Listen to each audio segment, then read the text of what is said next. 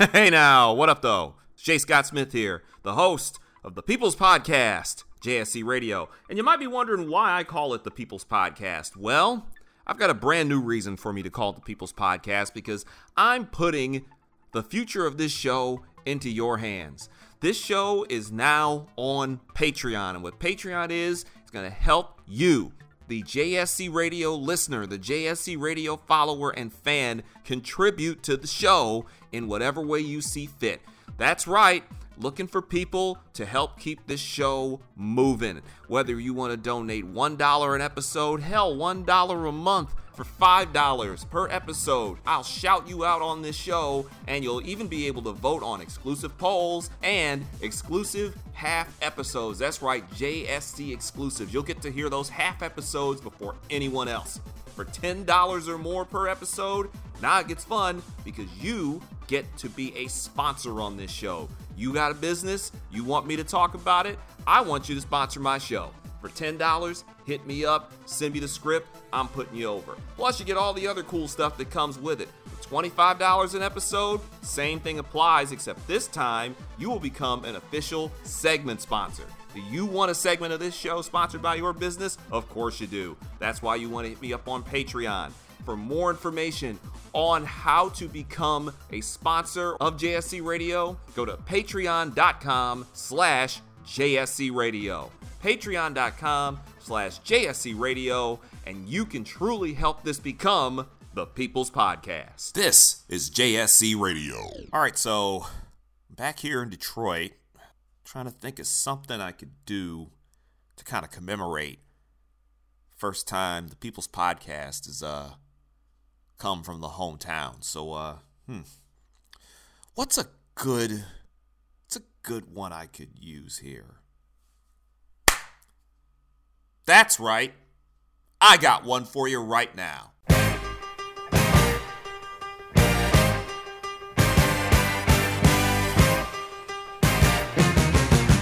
Clock at 10.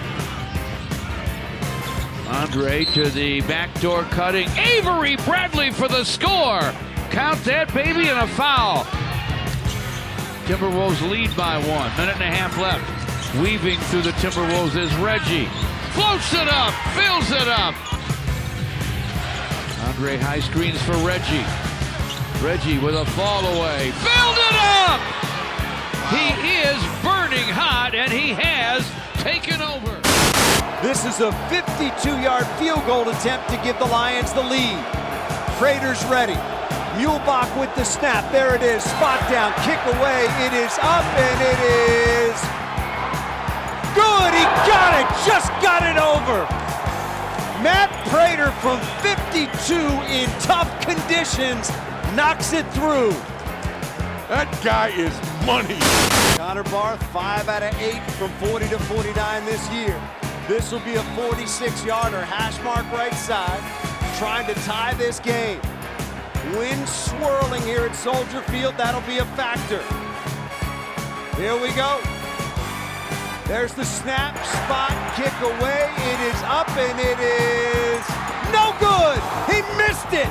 He pushed it to the right, and the Lions survive.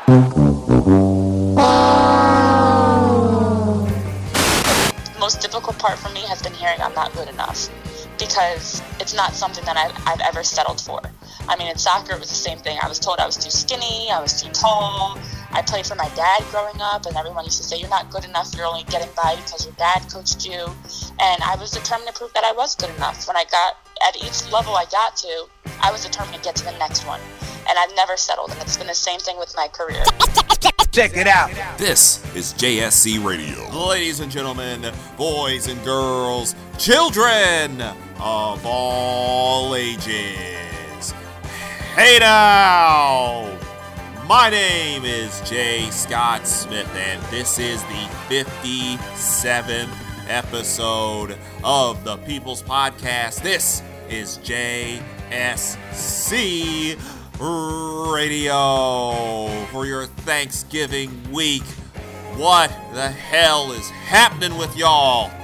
What's good with you? And since I'm checking in this week from the Motor City, my home, I give a hearty What up, though, to everybody here in the Motor City here in Detroit, Michigan, checking in from JSC Radio West or the JSC Radio home base, whichever one you prefer. My name's Jay Scott Smith. Thank you for checking in on this Thanksgiving week. Yes, we're up a little early this week in advance of the holiday. First things first, man, you effing with the words. Let me get this out here. I want to thank each and every one of you who checked out the retro review. That is still up right now on jscottsmith.com, on SoundCloud. Obviously, if you subscribe to this show, you already got it. So take a second and check out the retro review of Survivor Series 1997. Man, listen, that thing was interesting to go through it. It was funny kind of seeing a 1997 pay-per-view, especially one that consequential through 2017 eyes. But man, listen, the reception of that has been something wild. So get your ass on to jscottsmith.com right now. If you're on there right now, thank you. I appreciate it. Tell others. And take a second to listen to that thing. Go ahead, and if you want to take it on the road with you, because some of you are traveling, you're taking flights this week, right now, you're traveling on the road, going to see family wherever you are in the country, wherever you are, whether you're on the East Coast, West Coast, down South, Midwest, going international, whatever the case may be, because apparently this show is big overseas. So shout out to all you guys overseas in England and Germany and Italy, and yes, even Russia, for you Trump people out there in Russia. Thanks for the love. Showing love to the show worldwide. You can follow me on Twitter at JScottSmith. You can get at the show at JSC Radio. You can get at me on Instagram at JScottSmith. And you can get at me on Facebook at Real J. Scott Smith Original. As I am verified on multiple platforms. So I want to thank each and every one of y'all again for showing support for the show, showing support for JSC TV every Saturday on RVNTV.tv. And of course, the people who keep coming back to the Patreon page, patreon.com/JSC Radio. Y'all got a sneak peek at this week's episode. If you have Patreon and you want to get sneak peeks and exclusives, go to the Patreon page and toss some money your boys' way and help this show continue to put things together and grow, baby, grow. So, what we got on tap for this week? We have another guest. First guest in a while we've had on this program. An exceptional young lady by the name of Renee Washington. She's a multiple-time All-American at LaSalle. She played soccer. She got LaSalle into 3 NCAA tournaments. But now she's gone from kicking it on the field to kicking it in the broadcast booth and kicking it on the sidelines. And she's made this transition into this wild business that I'm in, the business of broadcasting, the business of journalism. She's an exceptional talent. She's a hell of an interview. And she's also, by the way, pretty damn competitive. And you'll find that competitive fire in her as I was able to sit down and talk to her. And you'll hear that entire interview coming up this week on the Thanksgiving week edition of JSC Radio. Plus, you heard it there in the intro. I'm back home. And it's good to be home. It's good to be back here in the Motor City. It's good to be back in Detroit. Good to be back in the state of Michigan. And I will say this. As much as I talk about Detroit on this show, I don't think y'all quite get what it's like to be from the city of Detroit, to have grown up here, to have all your connections here. I often compare Detroit and Philadelphia because they have the kind of a similar energy and a similar background, very hard scrabble, very protective, like massively protective of their own, like shockingly protective. It's just how we roll. But to be back home, this time of year is something special. Not just simply for being around family and being around friends, but also in sports it's special around here. College football season's coming to a close. Then there's, of course, as you heard in the intro, you knew you were not going to get into a Thanksgiving week show with me without me talking about those damn Detroit Lions. And here's the thing. I've heard this for years from people outside of Detroit, and it was really, really loud during that stretch of the 2000s, the Matt Millen era, where the Lions were just a complete and total dumpster fire. Why do we have to watch the Detroit Lions every year on Thanksgiving? Why do they get a Thanksgiving Day game? Why do we have to watch them? Nobody's making you watch them. Shut up. And you know what? No, shut up and watch them. Because it's American tradition. The Lions have been playing on Thanksgiving Day since 1934. and they will continue to play on Thanksgiving Day. No matter what the whiny bastards in Kansas City have to say, no matter what anybody else has to say, Detroit was the original Thanksgiving Day game, and it is what it is. And prior to the Matt Millen era, the Lions had a winning record on Thanksgiving. It was one of the few things historically the Detroit Lions had a winning record in, until Matt Millen ruined that.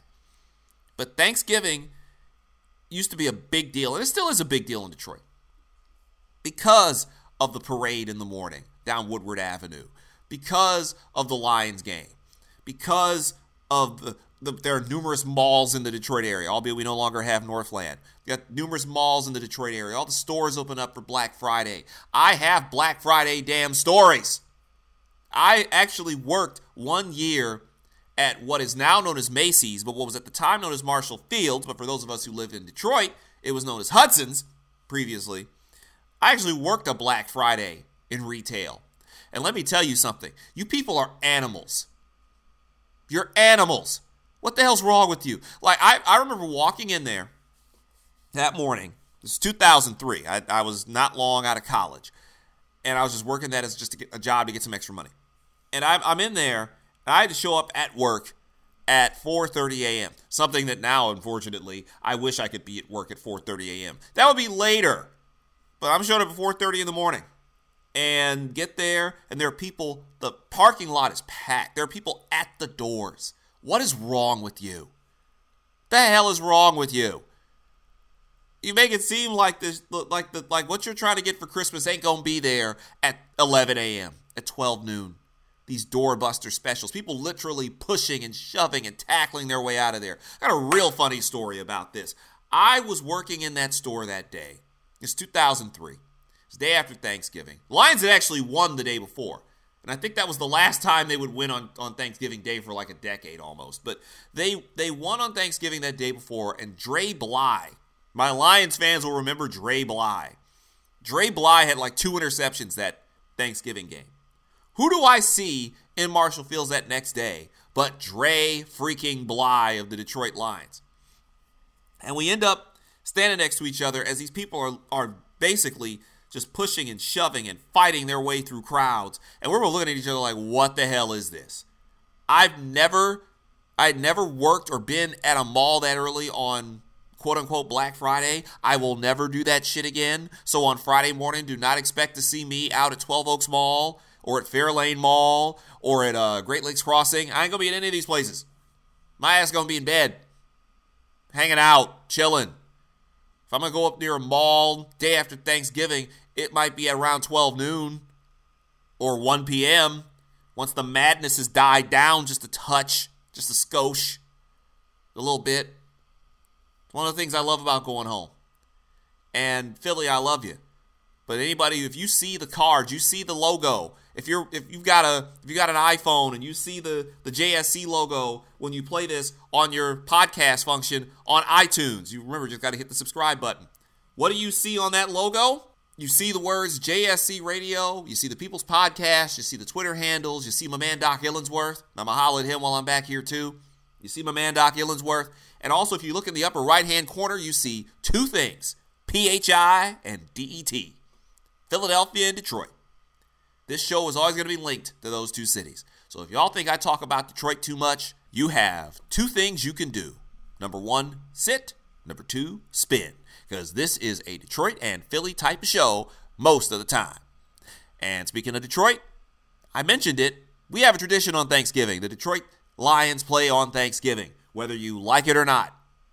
Whether you like it or whether you don't like it, learn to love it.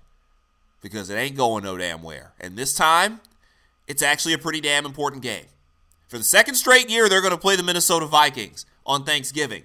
And as you heard there in the open, the Lions needed every inch to get out of Chicago. I've said this over and over again, and I've mentioned it on this show. I've mentioned it to anybody who will listen to me. The Detroit Lions might end up losing a game to the Chicago Bears this year. They damn near lost a game on Sunday to them. They almost should have. They did what they normally do. They spotted a team that, on paper, is far inferior to them. They spotted this team a 10-point lead. It's like they might as well just open the game with the scoreboard at 10-0 for their opponent. Because that's what they do. They'll spot you at least 10, in some cases 14, And in the case of like the Panthers, 17, or in the case of the New Orleans Saints, 35, and then try to come charging back. And you can only pull that off so many times. And finally, I'm starting to hear others join me in the chorus of having an issue with the Lions doing this whole spot you a 10, 14, 17-point lead and then try to race back and steal it at the finish. At some point, the Detroit Lions have to kick some team's ass. The Minnesota Vikings have kicked some team's ass. The New Orleans Saints have been doing nothing but kicking teams' ass. The Patriots kick your ass. The Steelers kick your ass. I'm getting tired of the Lions doing this whole cardiac cats and chase you down and, oh, we're going to get you at the finish and we never quit and we never give up and, oh, that's a good team on the other side of the field. No, it's not. The Bears are hot dog water. The Cleveland Browns are the gum at the bottom of your shoe after you stepped in dog poop. You should not be spotting a team that's won 1 out of their last 25 games, a 10-0 lead at home. Not when you've got the alleged greatest quarterback in your franchise history. Not when you have an alleged MVP candidate under center for you. Not my words, Lions fans. Not when you've got that. You should be out here waxing some team's ass. And I don't mean just the bad teams. I mean actually get out here and beat somebody worth a damn. And to be fair, the Lions did beat Minnesota earlier this year. So now they got to do it again just to be able to have a chance to steal the division. Because if the Lions lose this game on Thanksgiving Day, they're 3 back with 5 to play. And unlike last year, unless Aaron Rodgers is suddenly going to rematerialize and take over for Stafford, they're not making up 3 in the last 5. That ain't happening. Only last year's Lions are going to blow a 3-game lead with 5 to play. That ain't happening. And it looks like the only way the Lions are making the playoffs is if they somehow steal this division from Minnesota. And who's to say they won't? But Minnesota would have to completely collapse, and the Lions would have to do something they're not fond of doing. That's actually getting out and beating a team, or 2, or 3. And their schedule isn't the most difficult, but unlike the rest of the slaps in Detroit, look at their schedule. It's so easy. They should be primed or ready to roll. These are the Detroit Lions. They're going to lose at least 2 games. One of them's probably going to be on Thursday. But these are the Detroit Lions. They have a good chance of losing a couple of those games. I can't sit here and say that they're a shoo-in to beat Baltimore, for example. I can't sit here and say they're a shoo-in to beat Minnesota again. You kidding me? Yeah, Cincinnati's still there. Yeah, Bears are still there. Yeah, and apparently Green Bay has gone into the tank. So that's 3. That'll get you to 9. But I'm not going to sit here and believe in them, that they're just going to roll right on through to the finish line. I don't trust that team. Neither should you. The Eagles, here in Philadelphia, for example. The Eagles go into Dallas and basically just take a sledgehammer to that damn star. I love that. That's what the Eagles did what you're supposed to do. You're supposed to go in there and beat the hell out of a team. What team is the Lions beating the hell out of this year? The Giants, they're garbage. The Packers, Aaron Rodgers is dead. They're garbage. I can't even say the Bears. I can't say the Browns. So give me a reason to believe in you. The same thing I've been saying over and over again. I don't need to rehash it. Go back to the episodes from earlier this year if you want to hear what I think about this whole thing. I can't rehash this shit. Before I step out of here and I hand this mic off over to Renee Washington, I will say that as I talked about on JSC TV last weekend. By the way, go to rvntv.tv for that on the archives, by the way. One of my pleasant surprises are the Detroit Pistons. Count that baby and a foul. I know. I just said here a few weeks ago that they are the basketball equivalent of a C-. And by the way, I'm not backing off of that. They're not a very interesting team to watch, but they keep finding ways to win. And that's all that matters. And unlike the NFL where you only get 16 tries at the apple and you got to kind of show something, the NBA, piling up wins early is good. And I have for the last decade, since the Pistons basically went into the crapper in 2009, I've had a rule with them that I give them the first 16 games. Just like an NFL season, I give them 16 games to show me something. And more often than not, after 16 games, they're 6-10, or they're 7-9, or they're 5-11. One year they were like 3-13. It was bad. They're 11-5. They've got the second best record in the East right now, behind the Boston Celtics, who lost their first 2 games and then haven't lost a game since. And it's not like the Pistons are out here beating a bunch of scrubs. They got wins off the Clippers when they were still good. They got a win off Golden State, for God's sake. They beat Minnesota twice, just beat Minnesota the other night, as you heard in the intro. And by the way, I actually want to give props to Reggie Jackson for his little troll move on Jimmy Butler. At the end of the game, Jimmy Butler's fouled foolishly. You never foul the shooter. Jimmy Butler's fouled trying for a tying 3. Dude makes first 2 free throws, and as he's squaring up for the third, Reggie Jackson is all of a sudden starts yelling in his ear, faking like he's directing Stanley Johnson on the low block. It throws off Butler's rhythm. He misses the free throw. The Pistons go down, get 2 free throws from Avery Bradley. They end up winning 100-97. That's strategic. That's strategery from a Piston team that is not that talented, but keeps finding ways to win. And when you're coming off having just beefed a 23-point lead in Indianapolis, you kind of need to do BS like that in order to win. But they're 11-5. And yeah, they can't sell out that arena. They're right now, as we do this show, they're 11-5. They got Cleveland coming in. So that could markedly change by the time you hear this. And that will probably be their first legit sellout, by the way, is LeBron and company coming in. But at 11-5 after 16 games, okay, I ain't mad. I'm not mad at all because if nothing else, yeah, they're still a boring team. They're still milquetoast. There's still nothing that makes me want to jump out of my seat and watch them. But the Pistons are showing me a little something. They're one of those pleasant surprises in the NBA, along with the 76ers, albeit they beefed a 24-point lead to the Warriors.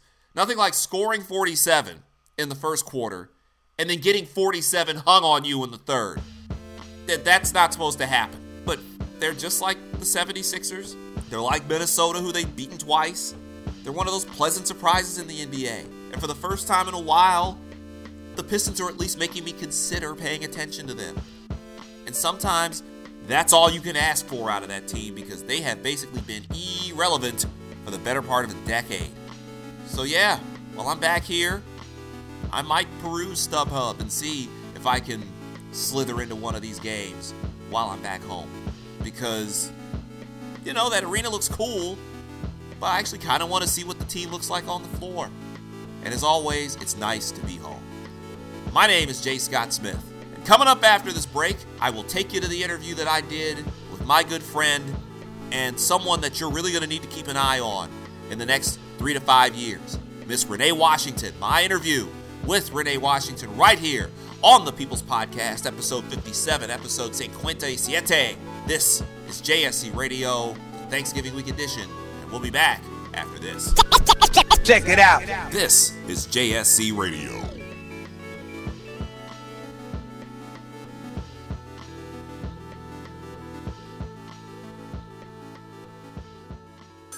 A ranger station. I'd like to report a bear hug. Okay. I put out my campfire and Smokey Bear hugged me. So you drowned the fire, you stirred it, drowned it again, and felt that it was cold? Uh-huh. Yeah, he's just letting you know you did good. Bear hug from Smokey Bear. Status update. I'm gonna let you go now. There are many ways to start a fire, but one sure way to put it out. Learn how you can do your part at SmokeyBear.com. Sponsored by the U.S. Forest Service, Ad Council, and your state forester. Hey now, what up though? It's J. Scott Smith here, the host of the People's Podcast, JSC Radio. And you might be wondering why I call it the People's Podcast. Well, I've got a brand new reason for me to call it the People's Podcast because I'm putting the future of this show into your hands. This show is now on Patreon, and what Patreon is, it's going to help you, the JSC Radio listener, the JSC Radio follower and fan, contribute to the show in whatever way you see fit.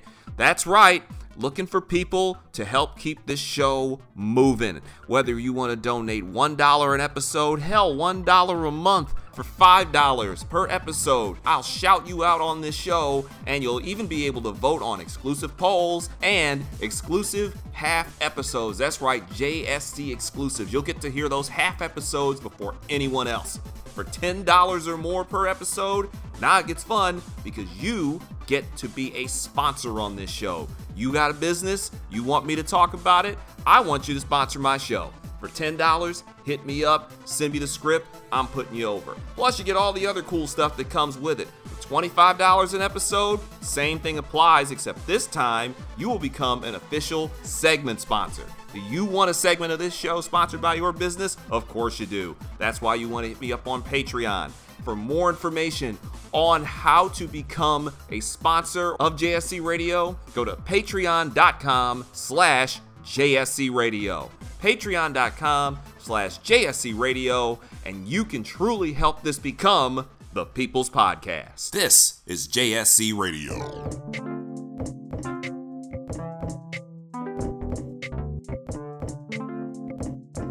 This is the 57th episode of the People's Podcast. This is JSC Radio. Welcome back. J. Scott Smith here. Once again, want to thank each and every one of you for supporting the show, whether you're supporting the show on iTunes, that would be on Apple Podcasts. Be sure to hit that subscribe button. You don't have to do a damn thing after that. Plus, of course, you can go to SoundCloud. That's soundcloud.com/JSC Radio. You can find us on Stitcher Radio. You can find us on Audio Boom. You can go to Google Play if you've got an Android and don't have an iPhone like I do. I don't know why you'd have an Android, but if you do, that's where you can go to hear the show.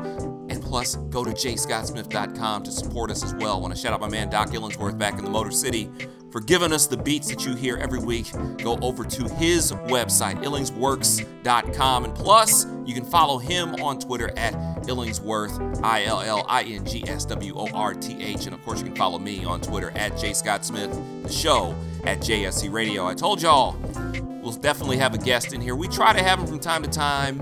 And I definitely wanted to have this young lady on here because she's, not only has she helped me out a ton in this transition over to JSC TV, but she's also, I would say this much, you get to recognize her name now because within the next 3 to 5 years, you're going to be seeing her everywhere. She is a former All-American soccer player, as well as now currently a color commentator on the Ivy League Network. Ladies and gentlemen, boys and girls and children of all ages, I would like to welcome to JSC Radio for the first time, Miss Renee Washington. Renee, welcome. Hey, glad to be here. Thank you for your kind words, too. Oh, it's no problem. You've helped me out more than I think you even realize,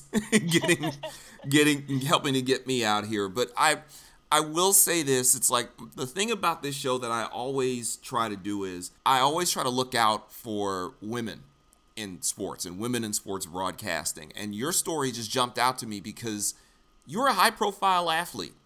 I mean, being an All-American soccer player, that's not small change considering where soccer is in this country. So right. First thing I want to do is I want to get the people to kind of get to know who you are. And you can tell your story better than I can. So for somebody who might be hearing your voice for the first time, it obviously won't be the last. Tell me more of your story here about what got you into soccer and what got you into sports. I guess help introduce the world to Renee. Oh, gosh, where do I begin? So I come from a sports family. My dad played professional basketball overseas. My mom played in college. All my siblings, there's 4 of us, and my older sisters kind of paved the way for me, so to speak. We all played every single sport. And soccer was just the one that my sisters and I really gravitated towards. I played basketball and soccer growing up. I ran track. And the more I got into it, the more I enjoyed it. So, I started training, playing travel soccer. I played school soccer all the way through high school. I also was on the ODP team, which, for those that do not know, the national team for men's and women's soccer has youth national teams, and then from there it's broken down into regional teams and state teams. So I played on the state and the regional team, all growing up as well, and then got into college at LaSalle, played 4 years at LaSalle, and was part of a very historic 4 years, so to speak. So between myself and my teammates, we made a lot of history, a lot of firsts in the program. And I did go on to coach at Lehigh University, which is why you're partly may have gotten that confused, because a lot of people do. It's L&L, and they actually played each other and everything. So, yes, I was a 3-time All-American at LaSalle University before getting into playing professional soccer with Sky Blue. And that was out of New Jersey, and it was at that time I was offered an opportunity to coach at Lehigh, get my master's degree. So for me, that was just the right move to make, because I knew I could not play soccer forever, as much as I would have liked to. So from there, I transitioned into coaching and also more broadcasting, full-time into broadcasting, working with the Lehigh Sports Media Department. And from there, I just kind of continued stepping up and forward. So what was it about? That is a lot. That's a hell of a resume, by the way. Thank you. I will say this. So, what was it about soccer? I mean, I'm because everybody has a sport, and you mentioned soccer was what drew you in. For me, it was baseball, and baseball was the thing that just pulled me in from the very beginning. What was it about soccer? Was there a particular time playing it? Was there a particular game you saw where that was when the light bulb went off that this is what I want to do? Yeah, I mean, for me, I was always way better at soccer than basketball, so it was natural for me to continue playing that. It was a sport that I was fearless in, so to speak, so I used to, and I remember this like it was yesterday, growing up, my parents and my sister's coaches would allow me to practice with them. My sisters are 3 years older than me, so when they were seniors in high school, I was a freshman, which is a big jump as you're growing up. Soccer, I had no problem with it. I was all for it. I wanted to play with them as much as I could. Basketball, I was scared to death. I was intimidated. I did not feel as confident. And I've always had confidence in soccer that regardless if I know anybody on the field, regardless if they're boys, girls, older, younger, whatever, I just always wanted to play. And that's kind of what made me really realize when people were asking me, do you like soccer or basketball more? Well, without a doubt, it was soccer because that was a sport that was my bread and butter. And I enjoyed playing it. I wanted to play as much as I could. I played in my living room growing up, in my backyard, in my basement, anywhere I could possibly play. I wanted to play soccer. So it just was not something that was as forced. And even now today, as I still coach on the side, I see that a lot. Everything is a lot more structured, more times that are allotted towards playing and practicing versus kids just going out and playing. And that's what I did. I was never, I mean, I had a trainer that I would work with occasionally, but I just always wanted to play soccer as much as possible, whether it was structured or not. Now, you obviously coach. How often do you play, or are you completely done playing? So I am done. You're done. It's very hard to find a competitive league. Now, there are a lot of co-ed leagues, but it's just not the same. And for me, playing at such a high level in college soccer where, I still to this day hold records at the school for being the second highest point scorer in terms of goals and assists. I was National Player of the Week one week, so across all Division I sports, Division I soccer, I was the Player of the Week. I was also voted one of the top 50 NCAA Women of the Year. So competing at a high level, even though LaSalle was such a small school, we were still put on a national stage at the time. We were across a lot of different states and schools. People recognized us for our unbeaten streak, for having a number of shutouts, which was a record at the time, and different things. So for me to play in a league now that is not at that level, it's just kind of like almost like a waste of time. It's not fun, I should say. I'm too competitive. No, I can hear that in your voice, and just being around you, having been around you before, I can tell you have that. I think that's one of the reasons why I like you, because you and I both have that same kind of really competitive nature. Right. And it itches. The itch is always there. Did you? Exactly. In terms of what you did in college, was there ever an opportunity for you to at least get a shot at maybe the national team?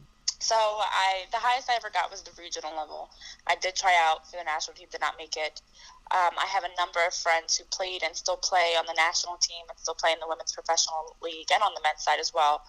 I actually was never given the opportunity. I was never called into the camp as I got into college, and partly why I actually did. I'm not saying it's just because of how I was treated, but partly why I did step away from soccer is as a player is it was just very political. And once I got to the professional level, and now my love for the game was tainted by a lot of things that I had gone through growing up. It just didn't make sense for me to continue pursuing something that, even though I loved it, there were just so many negatives about it. And as a female professional soccer player, you're not making a lot of money. It's not really a career you can live off of, and it's something that does not allow for a stable, in terms of income and you as an adult now versus a college athlete that was on scholarship. That was my revenue, and I was doing it simply to get an education and to play. It just was time to step away. I was never able to get into it, but I know a number of people that still do, and that's their path. That is an interesting point, because I've heard that from women I've known who've ended up going into professional basketball, and they end up playing overseas because they actually make more money overseas than they would, say, Exactly. in WNBA. How distinct is that pay gap? Because we hear about the wage gap for men and women in this country, and it's pretty pronounced. I think it's like 70%, and it's even a little bit higher. It's a bigger gap for, say, if you're a woman of color as opposed to a white woman. But it's what's that like? I guess when people put it in perspective, it's like, oh, she played professionally. That means she must have. Man, no. What is it like when you're playing professionally in a sport that, unfortunately, kind of like college, is not exactly the highest of revenue sports? Right, exactly. And that's the biggest thing, is I don't think people really realize exactly what the difference is. I don't know what it is in terms of percentages, but, and of course, don't quote me on this number. This is just a ballpark number for what I knew, a couple years back. But the gap that I was being told, or the salary that I was being told, was anywhere from $4,000 to $40,000 for the year. And that meaning the lower level players are getting around $4,000, the higher level are getting around $40,000. Now that number, of course, has fluctuated over the years, up or down. I have no idea. But on the men's side, they are at least some of their players making six figures or around that area. So it's a huge gap in that, and that still is not a lot of money when you really put it into perspective as an adult, for what the time, travel, and everything, and even the stage that you're on as a professional athlete.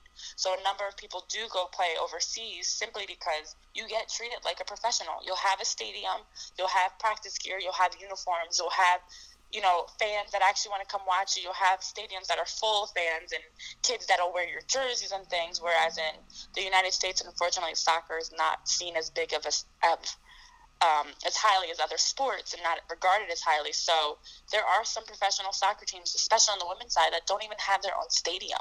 They'll play in a college stadium, a local college, or they don't have practice gear. They don't have, you have to buy that. You have to buy your own gear. You of course are given a uniform, but it's just not nearly as much of a professional atmosphere as you see in other sports, and definitely overseas.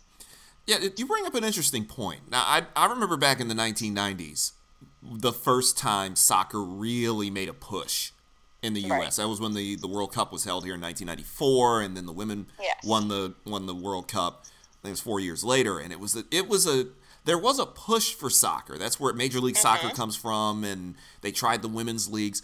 Why do you think? I mean, you kind of made a little bit of a note of that. Why do you think that soccer, even though it has made great strides, it's a lot more popular now than it was when I was a teenager 20 years ago, as crazy as that sounds, 20 years ago, it's a lot bigger now. But why is it that soccer, as popular as it is overseas and around the world, pretty much everywhere outside of the U.S., how is it that soccer hasn't fully taken hold in this country the way it has in other places?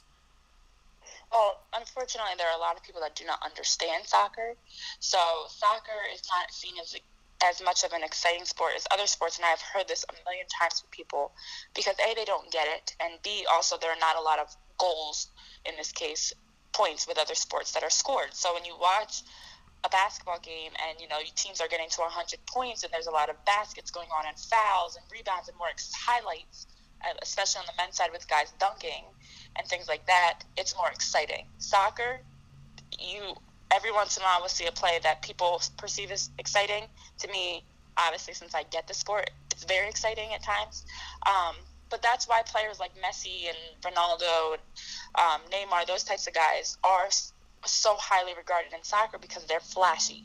And there are not a lot of flashy soccer players. And the sport in itself is not flashy. It's more of like a golf, baseball, no offense, I know you're a baseball fan, but it's seen as more similar to like a slower sport that people don't naturally understand. You know what's happening in basketball, you know what's happening in football. It's cut and dry. You know what's going on. You know when a home run is hit in baseball. You know when a goal is scored in soccer, but we don't have as many goals in soccer. So a head ball clearance or a big tackle or a wall pass or something is not seen as exciting.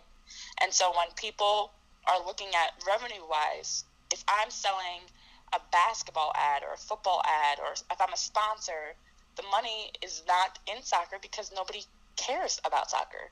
So everyone tends to go the route of other sports, and even athletes tend to pick a sport like football because they know they have a better chance of making the NFL, even though they may be a better soccer player.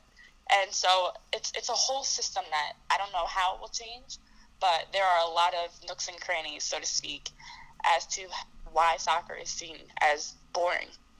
There was I remember as a kid there were a few high-profile soccer players. I'm just old enough to remember when Pelé was still considered like he was the gold standard of soccer players, and then there were the likes of David Beckham and Diego Maradona, and I remember, and you mentioned something about like going on to play football. I remember Tony Meola after the '94 World Cup, he tried out for the New York Jets to be a kicker. Yeah. And it was weird because everyone assumed, oh, he's a soccer player. He was not a good place kicker. He just went out there, but they figured, okay, he's a soccer player. You can kick. They're different sports, and there are people who, I mean, you mentioned baseball. That's the thing I always get into with people who claim baseball is boring. I know that you're like, what the hell are you talking about? Baseball is awesome. And I mentioned that a couple of weeks ago on the podcast here, is that if you watch a baseball game enough, if you watch that World Series enough, you get that, the game's not as slow as you think, especially if you can get into it. You understand that pitching sometimes you're going to have tactical changes. A National League game is different from an American League game. You're going to have some games are going to go an hour and a half, 2 hours because two pitchers get out there and just strike everybody out. You might have a 5-hour game because guys are pulling gamesmanship, and it might end up being a 3-2 game. You never really know. So I've always been able to relate to that in turn, even though strangely soccer fans and baseball fans knock heads seemingly a lot. We actually should probably get each other because both of our sports are kind of greatly misunderstood. The only disadvantage is that baseball had a run of decades in this country before the damn NFL suddenly came in and just kind of shoved everybody out of the way. It's interesting. You talk about how you went from playing, you're now coaching at Lehigh, and you also got into broadcasting. What attracted you to broadcasting? So I've always actually wanted to work in sports, especially in journalism. And when I was playing college soccer, I didn't really think I could do it. And it's still funny to me when I say this, but at the time when I was 20, 21 years old, I thought it was too late. And I know looking back, I'm like, that was such a foolish young mindset, but it really was. I was looking at my classmates who were a part of LaSalle TV, LaSalle Radio, had internships at Fox and different places. And I had 7 internships through college, but I had them all in public relations, social media management, things that I did not think applied to journalism. And looking back, it's funny because a lot of those same things I video editing, even, marketing and appealing to audiences, communicating with audiences, those things carried over very easily into broadcasting.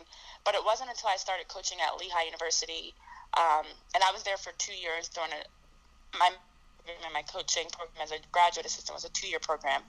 And for those 2 years, as I fully got into working with the sports media department, I also started doing freelance writing. And that was when I was like, you know what? I have to make this jump. If I have to fully try. You got to been fully trying before. You got to get all the way in on it, basically. Exactly. I had been sticking my toe in, so to speak, and I had to just jump in. So I was actually offered after graduation, and after I stopped coaching last May, I was offered an internship with my current job at the Bucks County Courier-Times, and I was also offered some other jobs working just solely in coaching, solely in different fields of sports that were not broadcasting, and they were safe jobs, so to speak. I could have been an assistant coach at Lehigh and stepped into that role, different safe, but they weren't what I wanted to do. So I jumped in, took that leap of faith, and since last May of 2016, it has been like a whole 180 in terms of how much I've really gotten into broadcasting. I mean, I've fully committed to it, and it has paid off. So I've always wanted to do it. I just never thought I could do it because I was so blinded by soccer, which is why I am thankful that things played out the way that they did, because had I not had that experience that forced me to step away from soccer, I might still be playing, not liking it, getting paid, but I could not be a soccer player in my life and live a stable life. So this is something that I've always wanted to do. I enjoy doing, and I'm Now, as you can tell, Renee doesn't pull any punches about her transition from being an All-American athlete to an All-Star reporter. But coming up after this break, she's going to break down for you what some of her biggest challenges have been in this business, as well as her goals for the business. And speaking of goals, she also talks about one in particular that not only changed her fortunes, but the fortunes of the LaSalle Explorers. My name is J. Scott Smith, and this is the 57th episode 57, of the People's Podcast. This is JSC Radio. I'll be back with more from Renee Washington after this. Check it out. This is JSC Radio.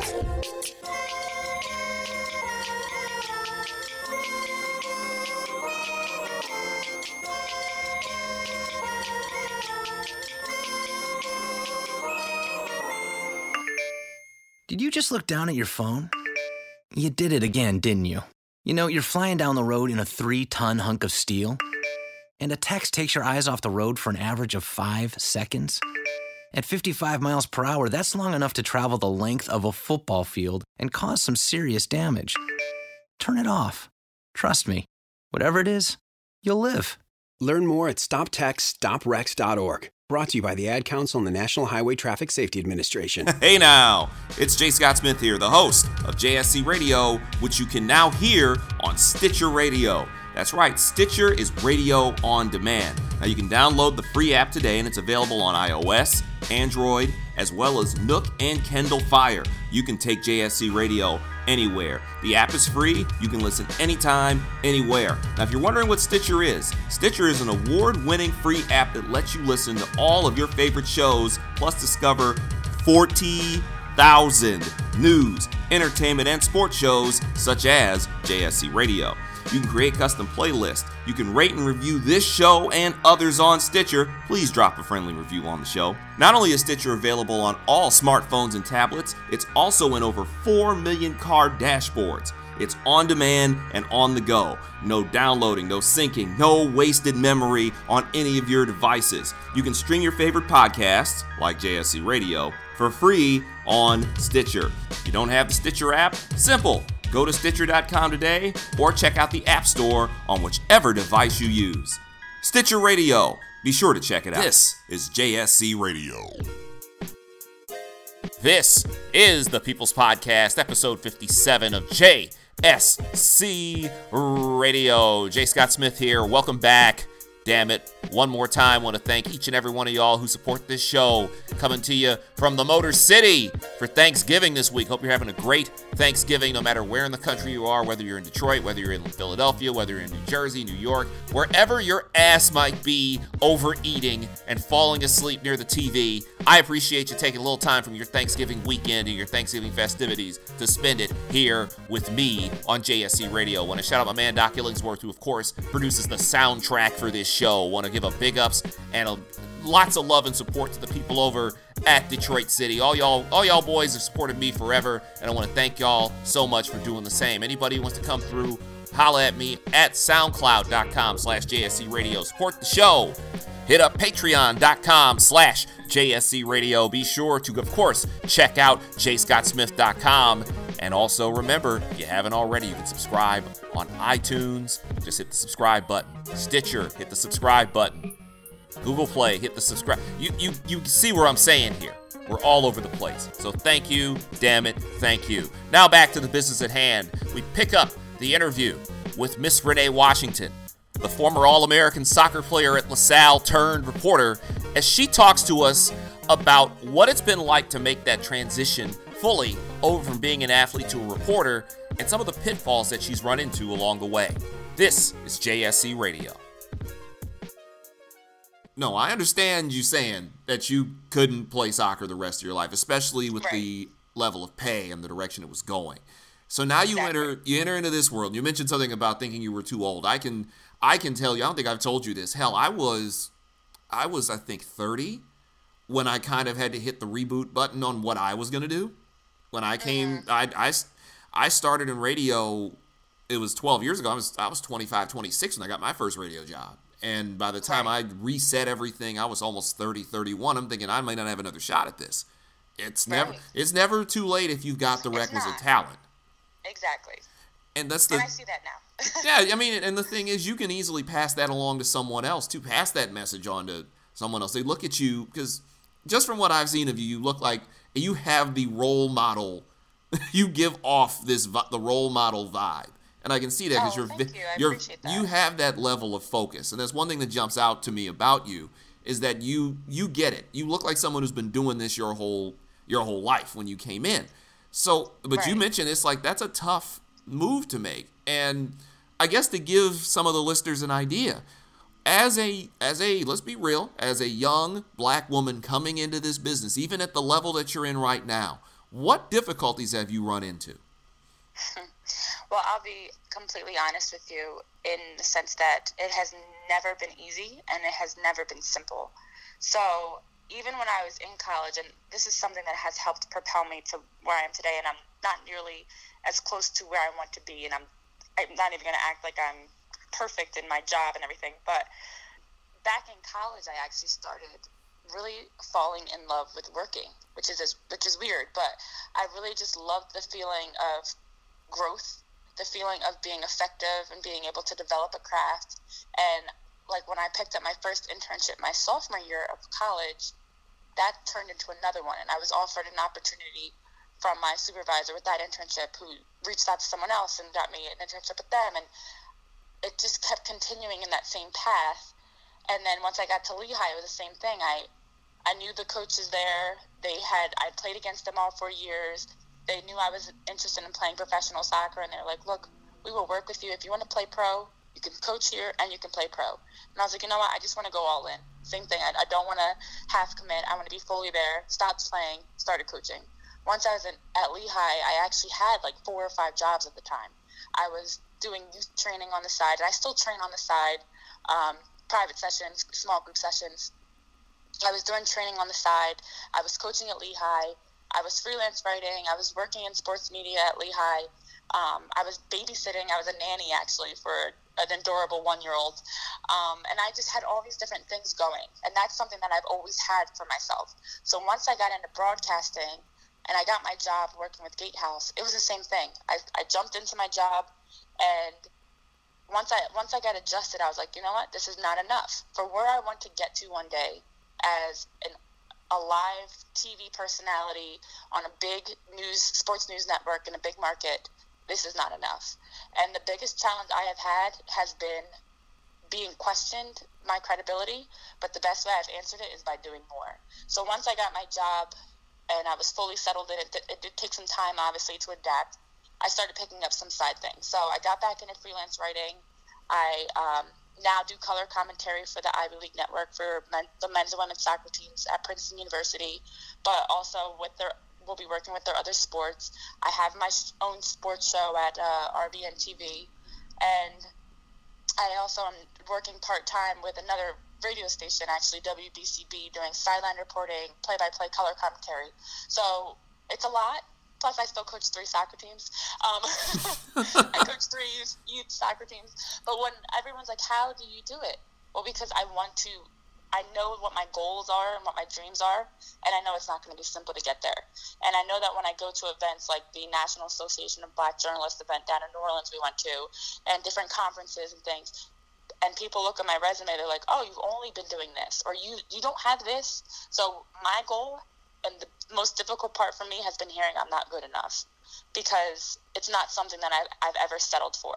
I mean, in soccer, it was the same thing. I was told I was too skinny, I was too tall. I played for my dad growing up, and everyone used to say, you're not good enough, you're only getting by because your dad coached you. And I was determined to prove that I was good enough. When I got at each level I got to, I was determined to get to the next one. And I've never settled, and it's been the same thing with my career. So it's not really a hurdle for me. It's like a fuel to the fire to hear you're not good enough. You know, when I apply for a job, I don't get the job. Okay, well, you know what? You're going to regret that one day, because I'm going to be working somewhere else, and you're going to say you could have had me working for you. And that's my mindset, and it has always been my mindset. So right now, even I have like 6 different jobs going on, and everyone's like, how do you battle it? How do you juggle it? Well, 25, I don't have kids. I'm not married. I live at home. I have my own car. Done. I juggle it. I'm organized. I juggle it. So it keeps me busy, but it's motivation for me, knowing that one day I'll be able to check some boxes off, knowing that I did this, I accomplished this, and I am to wherever or however far I hopefully get to. What are some of the best parts about what you do? Oh, where do I begin? So that actually is what also motivates me, because I have a lot of people that positively respond towards me, and I have kids that I coach, and some of them have even said to me, and their parents told me this, like, don't tell her, she'll be like embarrassed that I told you. But I have had little girls that say, one day I want to be a sports reporter like you. And I didn't know that was a job, but now that I see what you're doing, I want to be like you when I grow up. And I've heard that from so many different kids. I've had college kids and high school kids that have reached out to me personally saying, I follow you, I love all your work. Do you have any pointers for me? And do you have any advice for me? Those types of things are so exciting to see when I am now the one that's giving back to someone else. Because I remember when I was really first getting into broadcasting, really getting into soccer, really like with each hurdle, as I was getting into it, I looked up to someone else. There was my rabbit that I was chasing.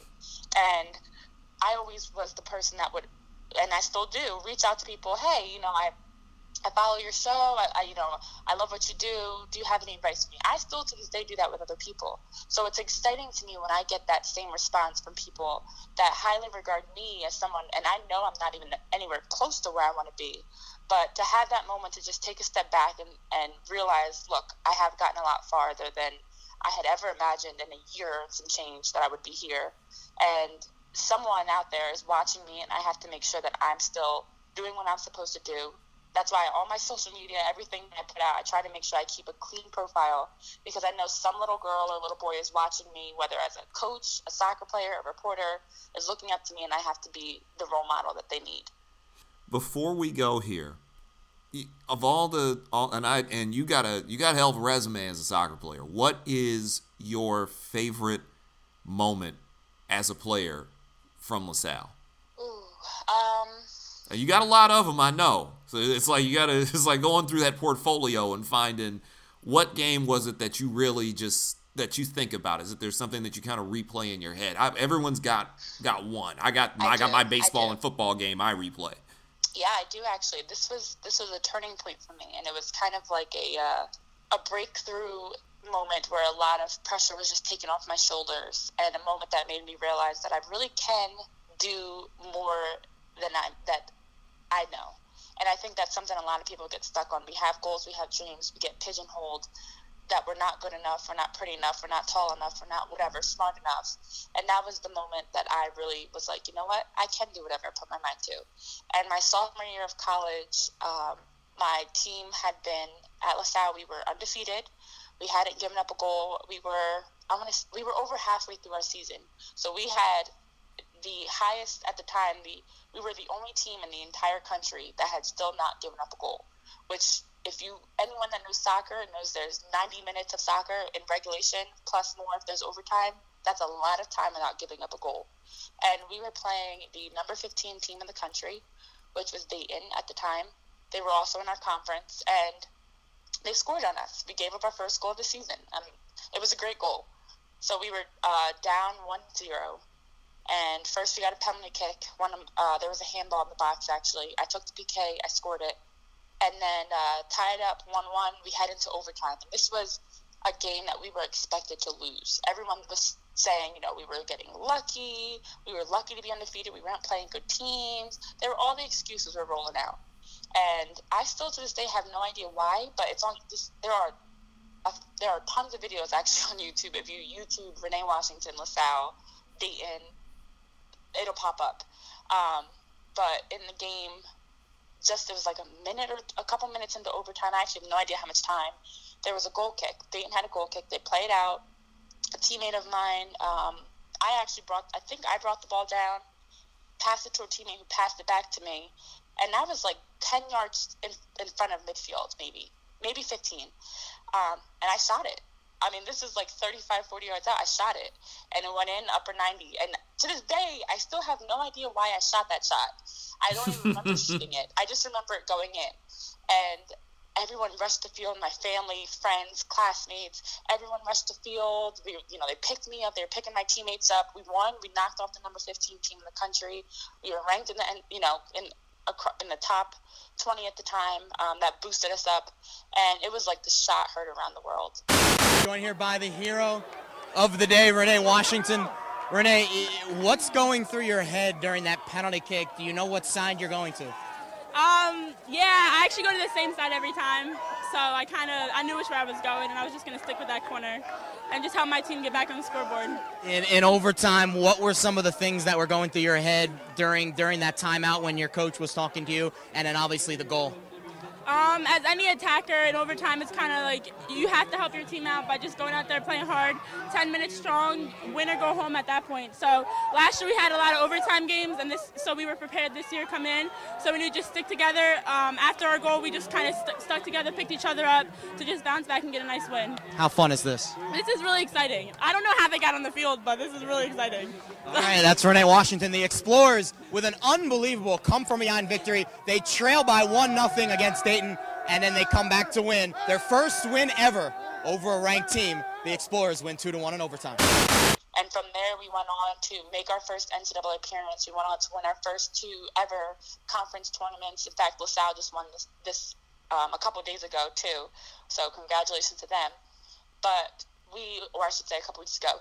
But we made so many different milestones, and it all started with that game. And for me, that was the confidence booster I needed, not just for soccer, but for life. I still have no idea why I shot that shot. And everyone asks me all the time, why did you shoot that? I don't know.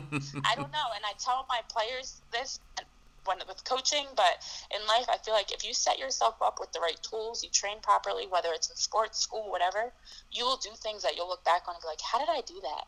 Because you've set yourself up, you've done the right things day in and day out, that you now, when that moment comes for you to step up, you're ready. And that was my moment. And from there on, I just have this confidence that I can kind of step up, knock down that shot, and so to speak, and whatever it is that I do, not know why, not know how, but I'll get it done. And now when I look back, and even when I look at where I am now, I'm like, how did I even get here? I don't know. Just like, I don't know why I took that shot. But I know that I have been preparing, and I've worked my butt off, just like I worked my butt off to prepare for that season and that game. And when you do the right things, mentally, physically, spiritually, you will reap what you sow. And in my case, so far, God has blessed me, and I'm thankful for that moment because it propels me into the next moment, which eventually got me here. So that, if you can really YouTube it, it's right on YouTube. And I actually have clips of it, too. I'm sure you do. I will forever cherish. Hell, I would. I'd make sure I have that on there. How can people find you? How can people get a hold of you? I'm everywhere. So I have my own website that I actually created. It's www.renee, which is RENEEPWashington.com. That's my website. From there, you can get to all my social media, my email, and everything. But I am Renee P. Washington on Instagram, Renee P. Washington on Facebook, Renee P. Wash on Twitter, and ReneePWashington.com on my website. So definitely feel free to follow me, email me, whatever. Check out my website, and hopefully I will be getting in touch with some more people or hear from some people. So I'm everywhere. Ladies and gentlemen, I would say once again, you might want to make sure you get used to hearing this voice, because you're going to hear her all over the place within the next 3 to 5 years. She's an awesome human being. She was really good to me, and anybody who's good to me is guaranteed to get on this show no matter what. So I appreciate you talking to me. I appreciate all the help you've given me, and anything I can do to help you, obviously you know where to find me. Ladies and gentlemen, that was Renee Washington, Renee P. Washington on Twitter. Go follow her. Go tell her that I sent you over there if need be. But thank you so much for coming on JSC Radio, Renee. No problem. Thank you for having me. I'm glad I could help you out just as much as you helped me out, so I appreciate it. That's right, ladies and gentlemen. Once again, want to thank Renee Washington for coming on JSC Radio, and honestly, for all the help she's given me in getting JSC TV off the ground. So be sure to support Renee Washington. Follow her on Twitter at Renee P. Wash on Twitter. Be sure to be nice when you do so, and definitely tell her that I sent you. My name is J. Scott Smith, telling you to take care of yourself. God bless. Always dare to be different. Always have your pets spayed or neutered, and we are out of here. Have a happy Thanksgiving. Have a great Thanksgiving weekend. Don't act like too much of a spaz on Black Friday. Don't drink and drive, and get your ass back here next week, where I will be back in Philadelphia bringing you another episode of the People's Podcast, JSC Radio. Until then, have a great weekend, and goodbye, everybody. Thanks for coming out. God bless you. Good night. Check it out. This is JSC Radio.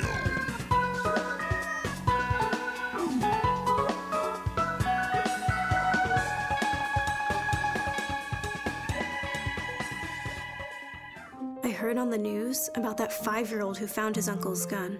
The kid didn't know it was loaded. I heard on the news about that 14-year-old girl who was bullied online. For like a year, she couldn't take it anymore, so she got her dad's gun from his nightstand.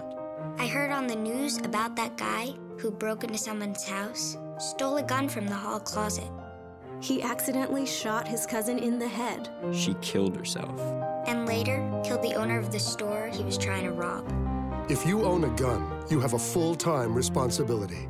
When you aren't using it, be sure it can't get into the hands of curious children, troubled teenagers, a thief, or anyone else who might misuse it.